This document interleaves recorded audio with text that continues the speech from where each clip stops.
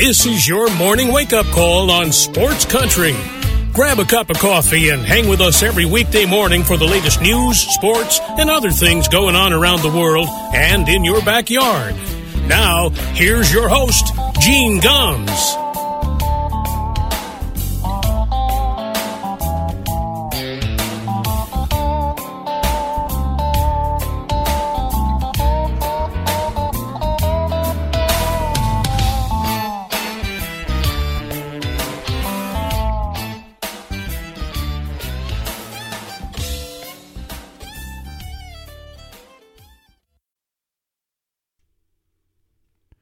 Well, good morning, everybody. It is 6 minutes past 9 o'clock here in Middletown, Connecticut. Welcome to a Thursday morning wake-up call on Sports Country Radio, the 15th day of April 2021. Monsoon-like conditions heading here for the Northeast. It's raining out now. It's supposed to get heavy during the day. But northern New England is supposed to get snow. They're talking about parts of the White Mountains and the Green Mountains getting perhaps as much as a foot of snow in the middle of April. I mean, it's not it's not unheard of here in New England, obviously, but not something that's ideal. But fortunately, where I am here in the middle of the state of Connecticut, just some rain, much needed rain, and the snow farther up north, and they can keep it. Lots to talk about. Obviously, the Red Sox, and we'll get to that in a minute. But their win streak has reached an improbable 9. And, and look, they're taking advantage of the fact that the rest of the American League East is beating up on each other or underperforming. The Yankees lose again. The Rays lose again. You know, the Red Sox are the only team over 500. Toronto reached 500 yesterday, but enjoy it while you can. I mean, we all know that the Yankees, with that lineup, are going to get going. Their pitching has been the issue there, so we'll see. But 9 in a row. I don't want to get too giddy because, again, every team, even teams that lose 100 games a year, can have one hot streak. Maybe the Red Sox are just having theirs in the beginning. I'd like to think it's the start of something big, but we'll see. All right, so before we get to what went on in Major League Baseball yesterday, I want to talk about the story that came out yesterday about the experimental rule changes that Major League Baseball is going to use with the Atlantic League this summer. Now, the Atlantic League is an independent league. The teams are not affiliated with Major League Baseball teams, but it is a league that Major League Baseball has used in the last couple of years to experiment with certain things like the robot umpires and some other rule changes. Well, there's a couple of big ones that they are going to try this year. The first is a pretty big one in that they are going to move the mound back 12 inches.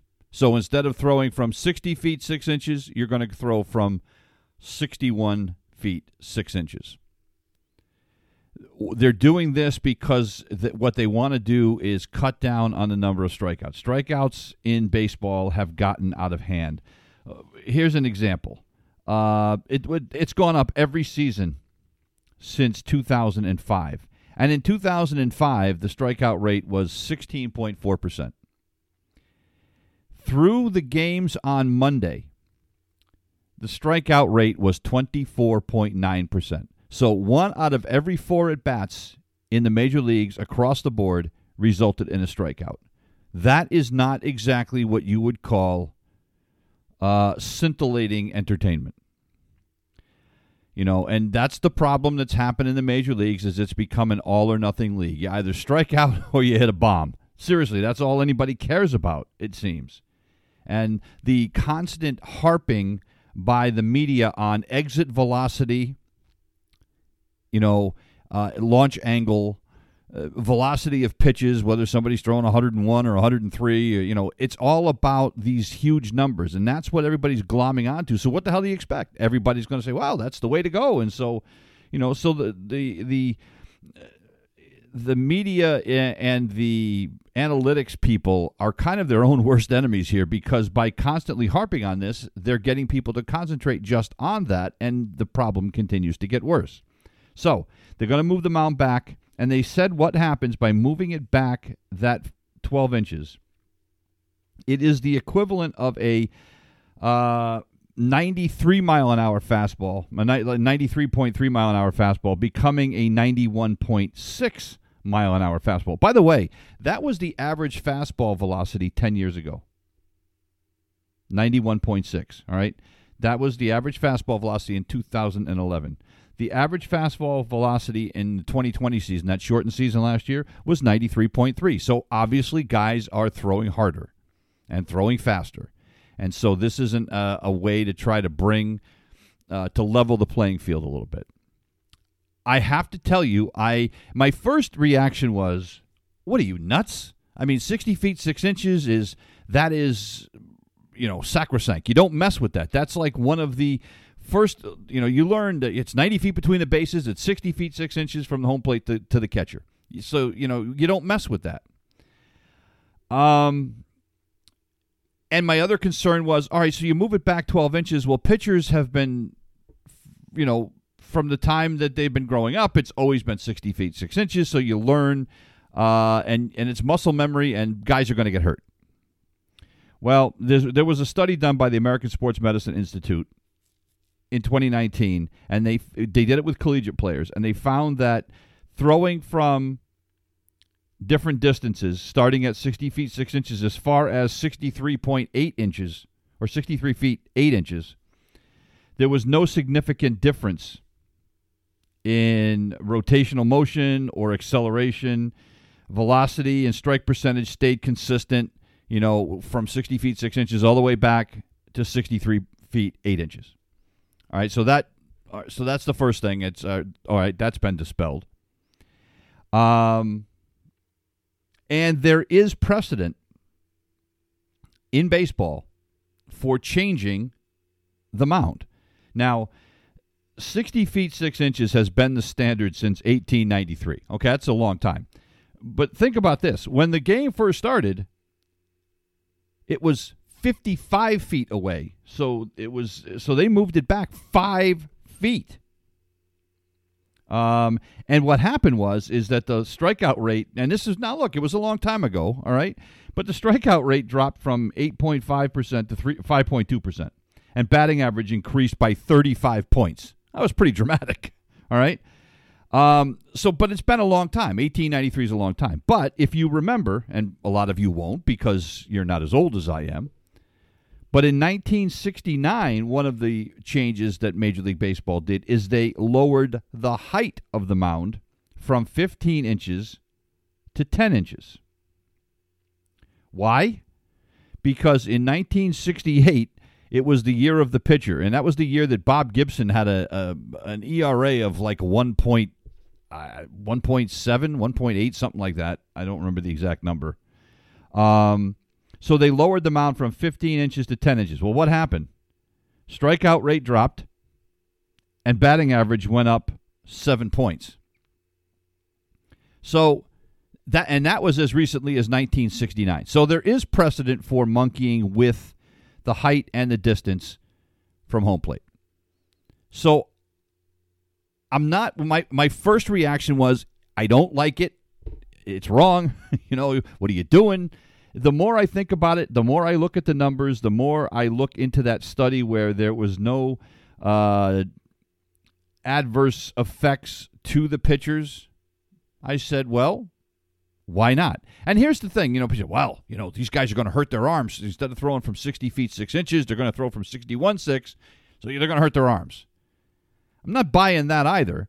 Because, look, guys are making throws from the outfield all the time. They're making throws from shortstop, from third base that are longer than 60 feet, 6 inches. And, guys aren't hurting their arms by making those kind of throws. I know the pitcher makes more of them, but I think the injury thing is overblown. I wasn't worried about injuries as much as I was that one extra foot making a difference in the break of the ball and guys being able to throw strikes. But the study showed that it didn't really have any adverse effects on that. All it did was give the batter that much little extra time to decide whether to swing at the pitch or not. And look, if you've ever stood at the plate when a guy's throwing 90 miles an hour, your reaction time is infinitesimal. And those extra 12 inches is going to be infinitesimal, but it's infinitesimal on top of infinitesimal, which I guess is a little bit better. One of the reasons why I was never a great baseball player and gave up my baseball career fairly early and became a great softball player is I couldn't hit the fastball. I could hit the breaking ball, but I couldn't hit a fastball. My swing was too long, and I could not hit a fastball. Throw me a breaking ball, throw me a curveball. Well, but as soon as guys figured out that I couldn't hit a fastball, that's all I saw. So, and these guys are at an elite level, and that extra 12 inches will make a difference.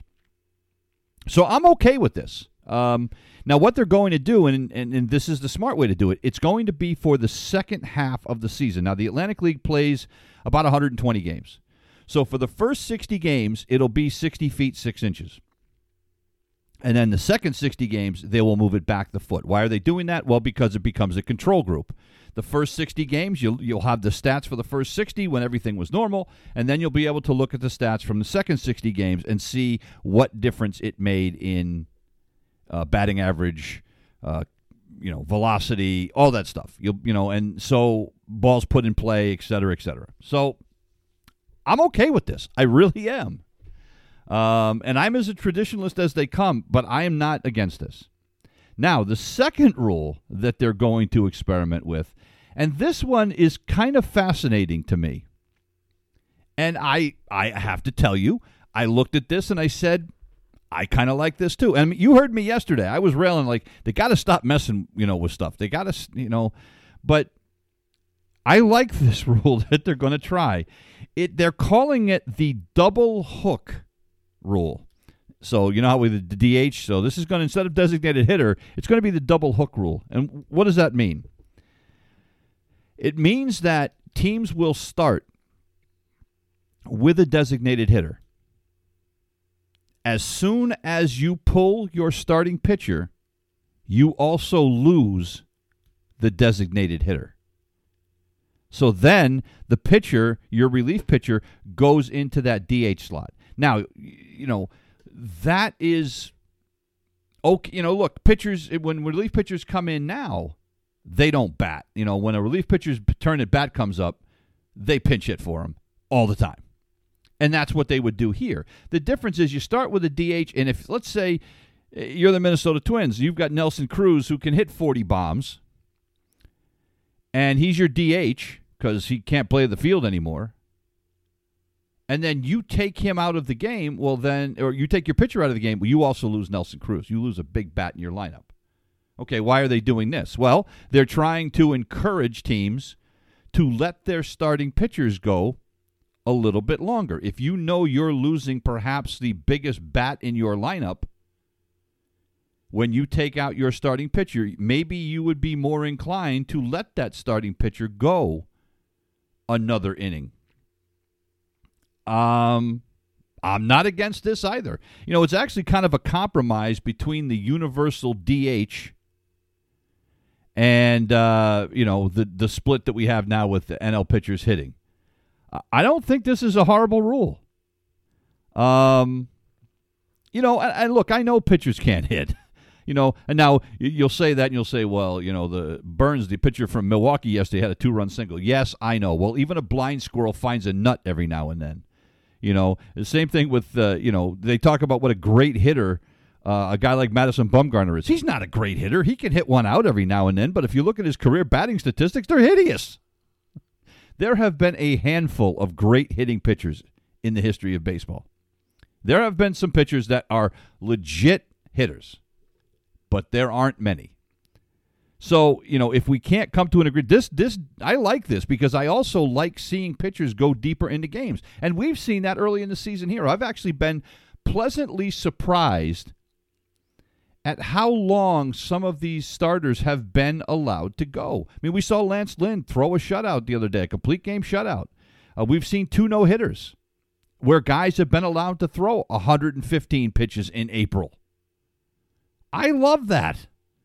It's the way it's supposed to be. We've gotten to a point where we are devaluing starters, and blame the Tampa Rays, because they're kind of at the forefront of this. with the whole opener thing and, throwing guys, 87 guys in a game. And, so starting pitchers have been devalued. So I like teams trying to extend their guys out. Now it's like you throw 5 innings. Actually, sometimes in some cases, you throw 4 1/3 innings, and Jesus, you're walking off the field to a standing ovation. Are you kidding me? You go 5 innings, and you're a hero.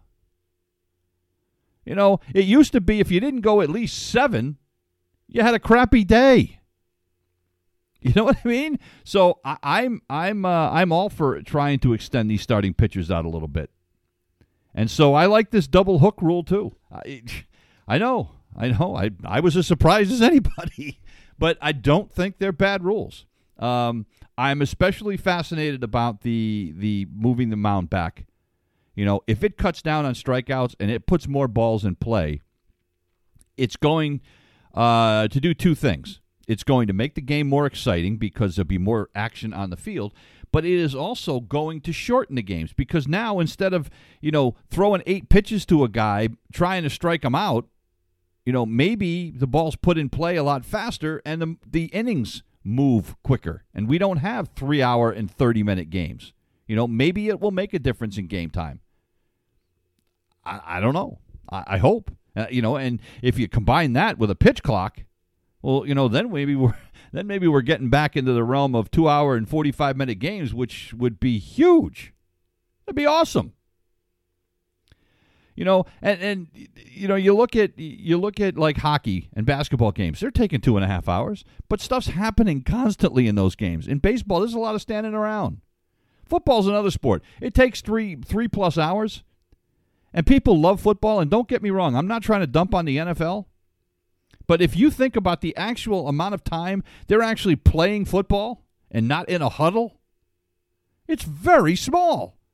Right? You got, 30, 40 seconds between plays, and teams are taking every second sometimes. The play lasts about 4 or 5 seconds, and then you're back in a huddle for, another, 30 seconds. There's not a lot of action in football either, but somehow you don't hear a lot of screaming about that. And how about how long the games take? But it's convenient to scream about baseball, but I agree. I mean, growing up when, games used to be 2.5 hours, sometimes less, it was a beautiful thing.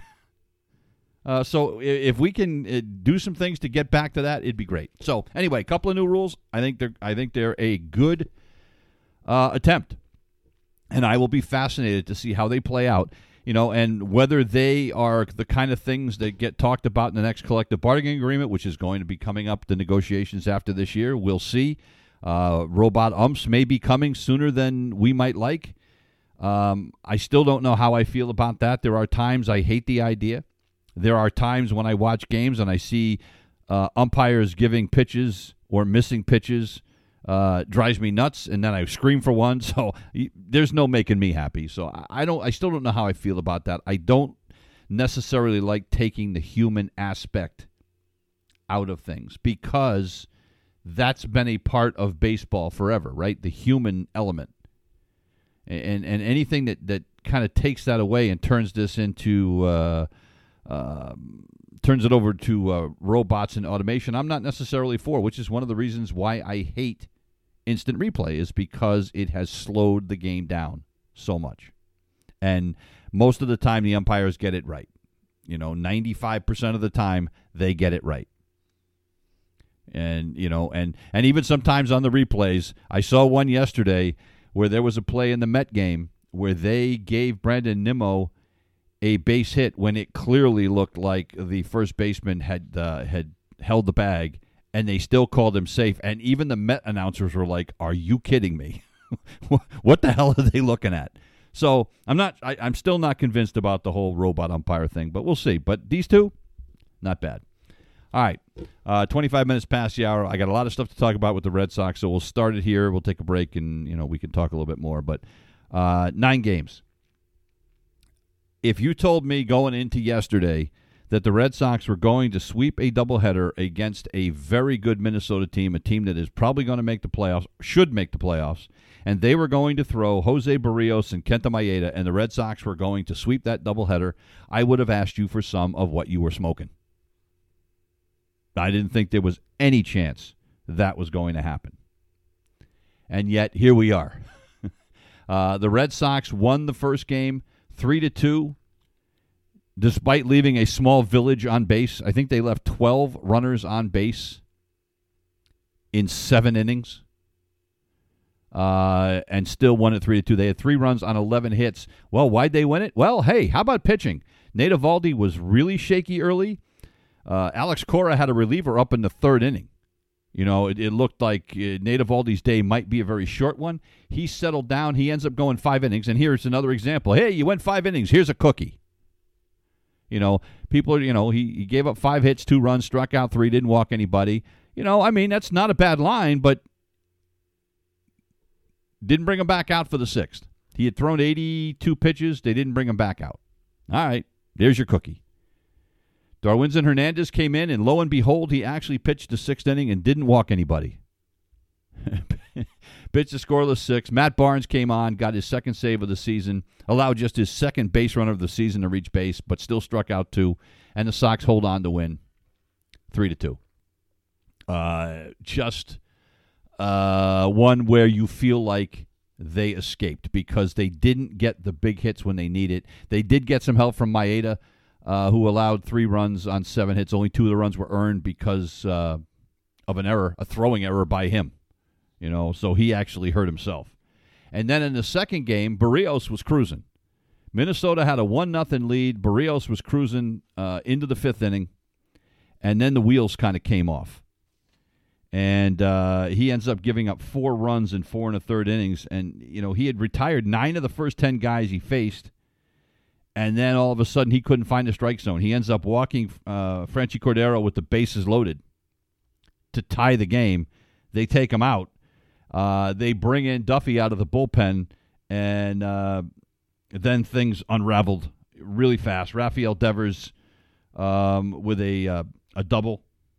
Vasquez walks Bobby Dahlbeck with a single, and then Duffy strikes out Hernandez, but Alex Verdugo then with a big hit, and as I said, Devers with the 2-run single, and game over. They end up winning it 7-1.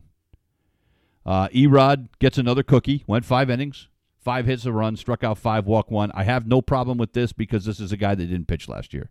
And they're going to be very careful with him. He only threw 76 pitches, but you can't, when a guy hasn't pitched in a year, and he's coming off having the coronavirus and myocarditis, you got to be careful with him. And so I have less trouble with him going 5.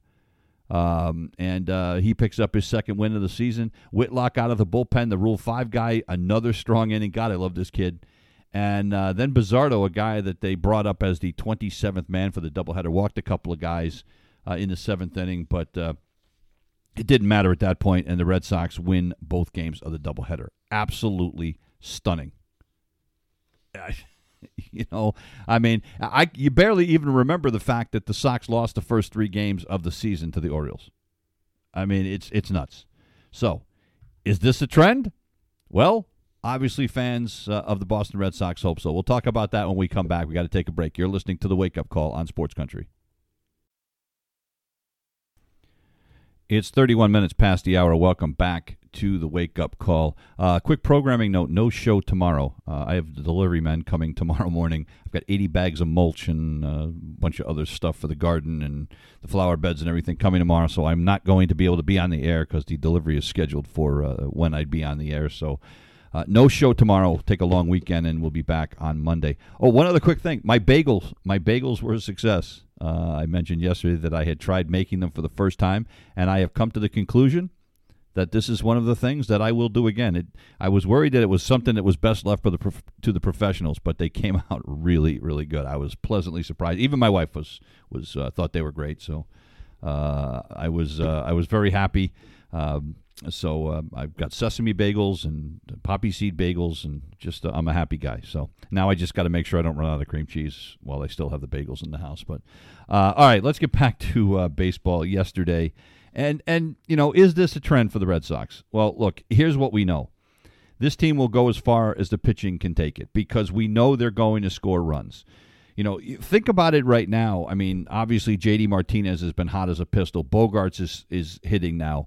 Devers starting to hit. Alex Verdugo starting to hit. They still have guys that haven't done anything. They've got Hunter Renfroe, who is hitting under 200. Kike Hernandez, who right now can't hit his way out of a wet paper bag.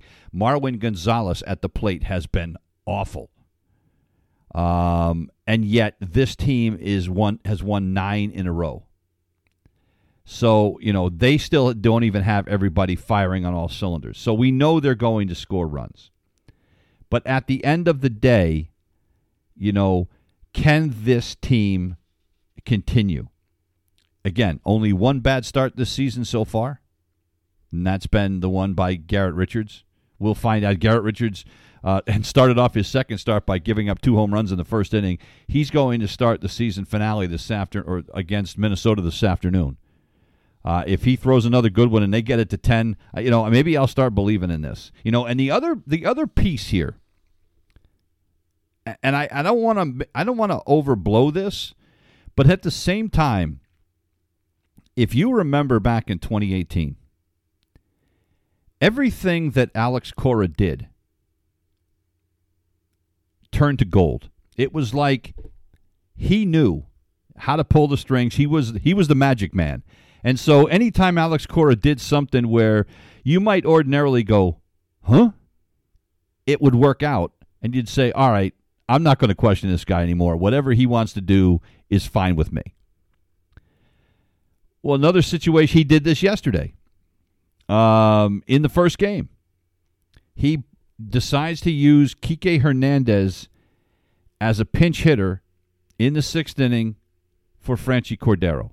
Now, Hernandez comes in, he pops up. He doesn't do anything at the plate, so you're going, well, geez, Cordero could have done that, Kike.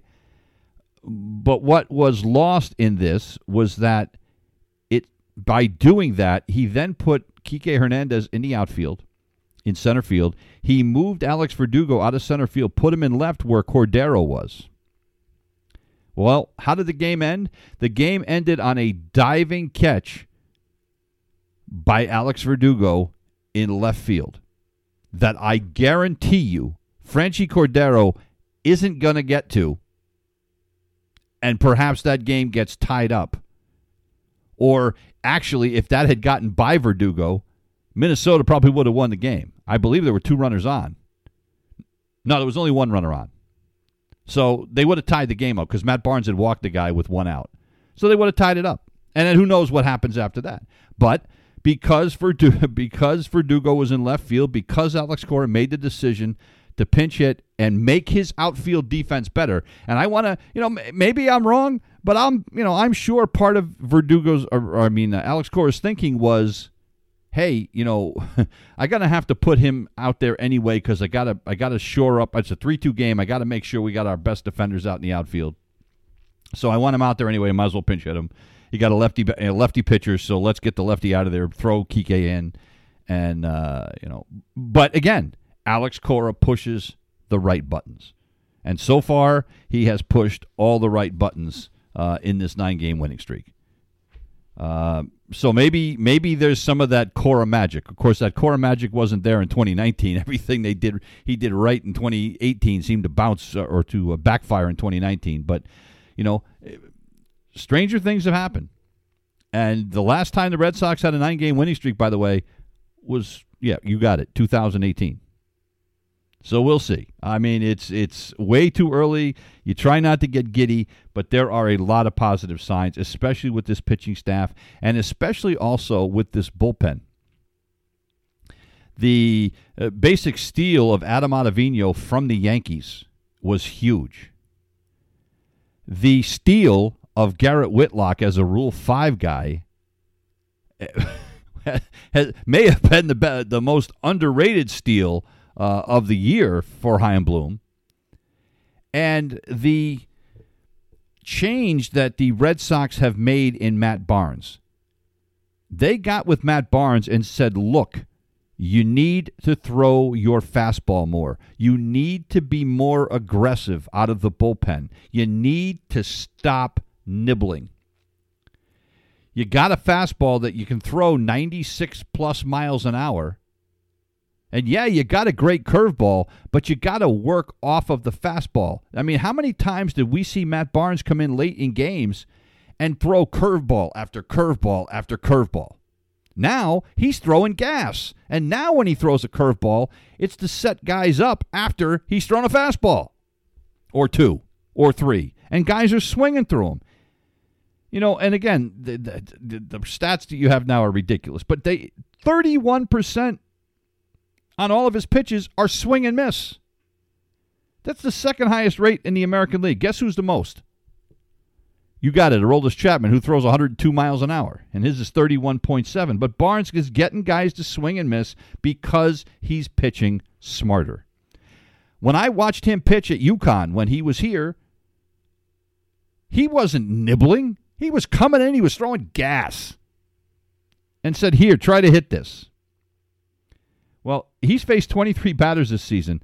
2 of them have gotten on base. 2 of them. And one of them was yesterday when he walked the guy. He's not allowed to hit over 7 innings his last 7 innings while he struck out 14. 6 straight hitless appearances to start the season is the third longest in Red Sox history. So there's that. You know, and so if Garrett Richards keeps it going today and this pitching staff continues to find a way, if the Nick Pavettas and the Martin Perez's can find a way to give the Red Sox 6 innings the way they've been doing, and knowing that you have Chris Sale coming probably in July. Now, we don't know what Chris Sale we're going to get. Now, the supposed plan is when he's ready to go, they're bringing him back as a starter. They're not planning on putting him in the bullpen. Now, his first few starts may be, hey, you're going to come out and you're going to throw 50 pitches, so it might be a 3-inning start. But be that as it may, by the end of the season, you hope he's ramped up. So if these guys can keep this going, and I know it's a long way. They've played 12 games. There's 150 to go. And they could lose their next 10 in a row, and we're saying, oh, I remember the good times. But all signs point to some positive things happening here. Again, long way to go. But if you had asked me at the start of the year, do you think at any point this Red Sox team is going to win 9 in a row? I would have looked at that pitching staff and I would have said, you've got a better chance of being struck by lightning. And yet here we are. Here we are. And on top of that, the Yankees lose yesterday. Bo Bichette with a walk-off home run, leading off the 9th inning off of Chad Green, his second home run of the game, and the Blue Jays beat the Yankees 5-4. God, you hate to see that happen, don't you? And again, Yankee starting pitching, struggling. Outside of Garrett Cole, the Yankee starters have a combined record of 1-4, and they have allowed 28 runs and 48 hits over 36 2/3 innings. Garrett Cole has been great, but 28 runs in 36 2/3 innings in 9 other starts by guys not named Garrett Cole is ugly. Corey Kluber pitched yesterday, 4 innings, 6 hits, 3 runs, walked a couple of guys, gave up 2 bombs, has an ERA of 6. Now, again, this is a guy that is coming off of a couple of injuries, and but he's older, but he's probably going to get better. You would expect, some of these other guys to pitch better down the road, but right now, it's a train wreck, an absolute train wreck. And I was one of those guys that was pissed at the Red Sox for not signing Kluber. The Yankees gave him $10 million, and I think they, for whatever reason, they went a little bit higher than the Red Sox, and I wanted the Red Sox to sign Kluber, and I was pissed that they didn't. Now I'm okay with it. I may not sing the same tune in July, but again, the Yankee starting pitching is letting them down. They wasted a couple of home runs from Aaron Judge yesterday. He had a couple of missiles. He went 3 for 4 in this one. And so the Yankees fall to 5-7. The Blue Jays, the only other team in the American League East at 500. So now the Yankees play against Tampa. It's not getting any easier. Now you look at the Red Sox, and they've got Minnesota today. And if the Red Sox can somehow come out of that and head back home with 10 wins in a row, but then you look at the fact that, you got the Chicago White Sox coming in next. Oof. It's not getting any easier for Boston, but they're sure feeling a whole hell of a lot better about themselves than the than the New York Yankees are right now. And then there's the New York Mets, and the Mets win again. They beat the Phillies yesterday 5-3.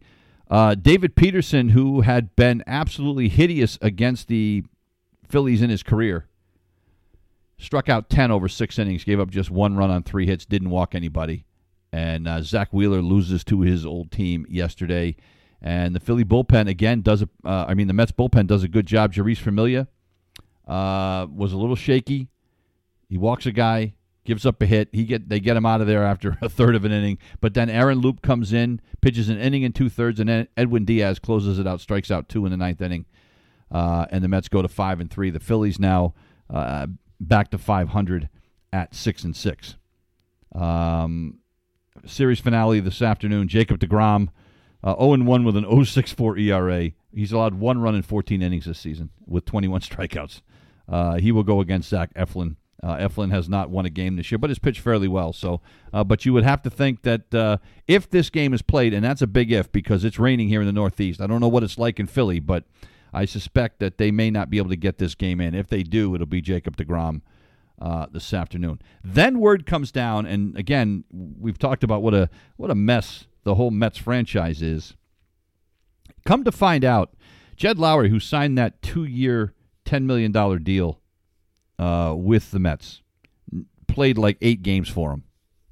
Didn't play at all last year.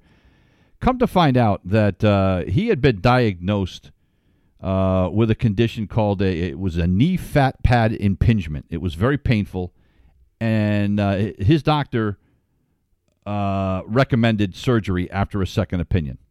The Mets refused to allow him to have the surgery and actually threatened to file a grievance against him if he got the surgery. This is what Lowrie told the media yesterday. So finally, when the 2020 season was over, he didn't play for them. He got the surgery. Well, guess what Jed Lowrie's doing this year? He's tearing the cover off the ball. He's hitting .333 with a .964 OPS. He's got 2 homers, 11 runs batted in 12 games since having the knee surgery. The same surgery that the Mets wouldn't allow him to have. Luis Rojas, the manager of the Mets, actually acknowledged yesterday that he knew that Lowrie wanted to get the surgery. And he said, I had a few conversations with him about it. I was aware he wanted to have the surgery, but those were conversations, there were some conversations that I wasn't really a part of. Basically throwing the Met management under the bus saying, yeah, I knew. And the people upstairs said no, and that was above my pay grade. Typical Mets.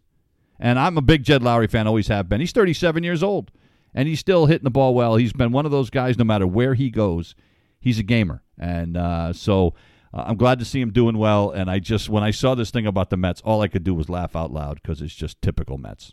47 minutes past the hour. We got to take a break. Back in a minute. You're listening to the Wake Up Call on Sports Country. It's 49 minutes past the hour. Welcome back to the Wake Up Call here on a Thursday morning. So this was entertaining yesterday. After I watched the Mets game, I turned on the Major League Baseball Network, and I could have watched. I have the MLB TV app, and I could have watched the game live myself, but I didn't feel like firing it up. So I had just turned on the Major League Baseball Network to check out highlights, and they had live cut-ins of Carlos Rodon's no-hitter yesterday for the Chicago White Sox. This was, again, this was another example of here we are early in the season and late in games, despite having thrown 100 pitches, Rodon's still out there, a guy that has had Tommy John surgery and a string of injuries through his career, and Tony La Russa left him out there. And it was fun. And he ends up throwing a no-hitter. He had a perfect game going into the ninth inning.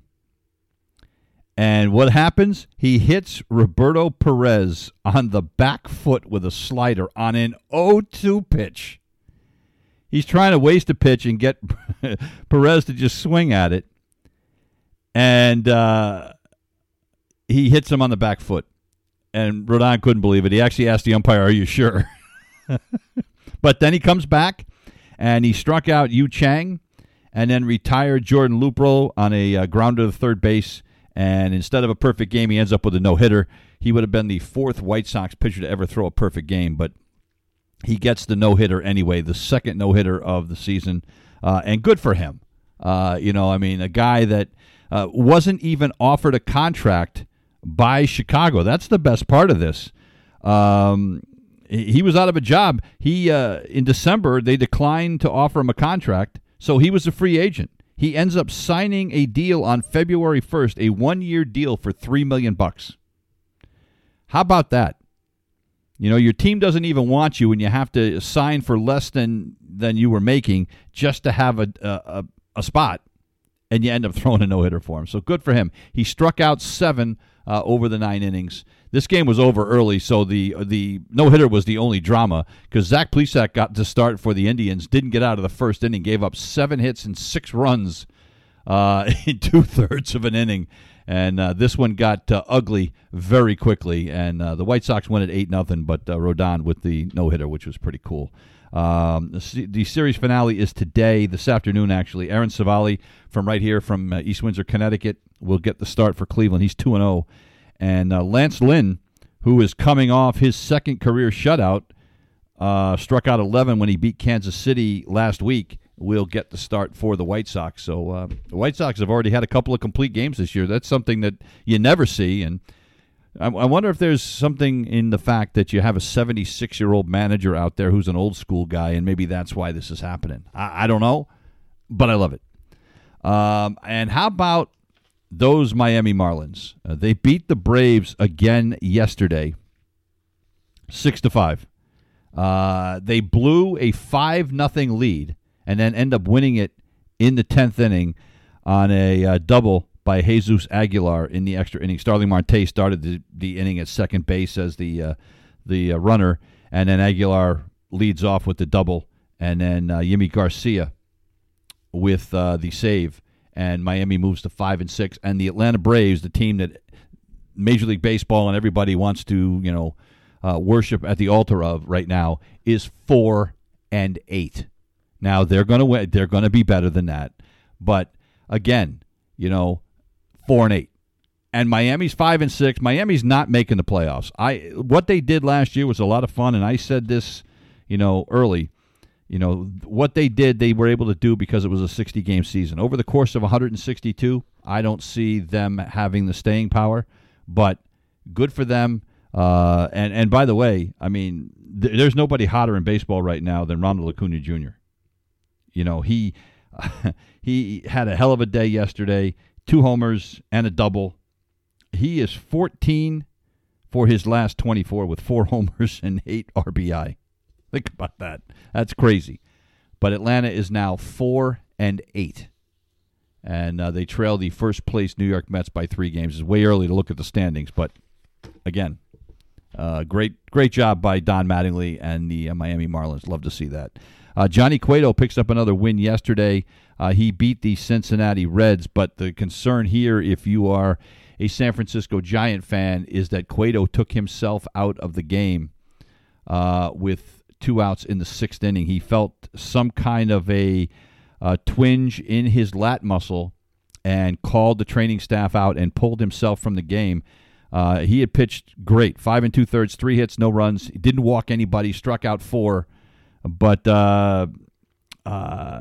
did not feel right, and so asked to come out. Now, if you're the Giants, you got to hope it's not too bad. And this is, by the way, on the heels of the game before that when he had pitched. He pitched into the 9th inning, almost had a shutout, and I think they took him out with 2 outs in the inning because he just ran out of gas. and ended up losing the shutout, but pitched great, but threw like 115 or 120 pitches, and now he comes out and, feels the lat muscle. He's 35 years old, so hopefully it's nothing serious, but that not good news, obviously, if you are a Giant fan. And if you're a Red fan, I mean, this is a team that was tearing the cover off the ball. Now, all of a sudden, they can't hit anything. Only ended up with 4 hits off of Giants pitching yesterday. And they, despite the great start, I think they started 6-1. They're now 7-5. And how about the Detroit Tigers sweeping the Houston Astros? A.J. Hinch comes back to Houston, and they sweep the Astros. Now, to be fair, they had won the first couple of games, but to be fair with yesterday's game, Houston was without a whole bunch of people. They had no Jose Altuve, no Alex Bregman, no Yordan Alvarez, because they had all been put on the COVID-19 list. The Astros had to put 5 players overall on that list yesterday. So they were a little undermanned, to be sure. But they had Lance McCullers Jr. on the mound, and he had been pitching very well, but not yesterday. 3 2/3, 4 hits, 6 runs, walked 3 guys. And Michael Fulmer gets the win for Detroit, gets a cookie because he goes 5 innings, gives up 3 hits and 2 runs. But it was his first win since 2018. This is a guy who was a great young pitcher. People thought that he was going to be the next star for the Tigers, and he just fell off the planet. As a matter of fact, he had started this season in the bullpen, got the start yesterday, and pitched well enough to get the win. So, but great for A.J. Hinch coming back and beating the Houston Astros. And Houston falls to 6-6 after their 6-1 start. They've lost 5 in a row, and now the Tigers have picked it up, and they're 6-6. Not going to last. Enjoy it while you can, Tiger fans. That's going to do it for us here this morning. Again, no show tomorrow. We'll be back Monday with another edition of the Wake Up Call. Hope you enjoy the weekend. Here's some music from Jimmy Allen and Brad Paisley. Freedom Was a Highway. Have a great day.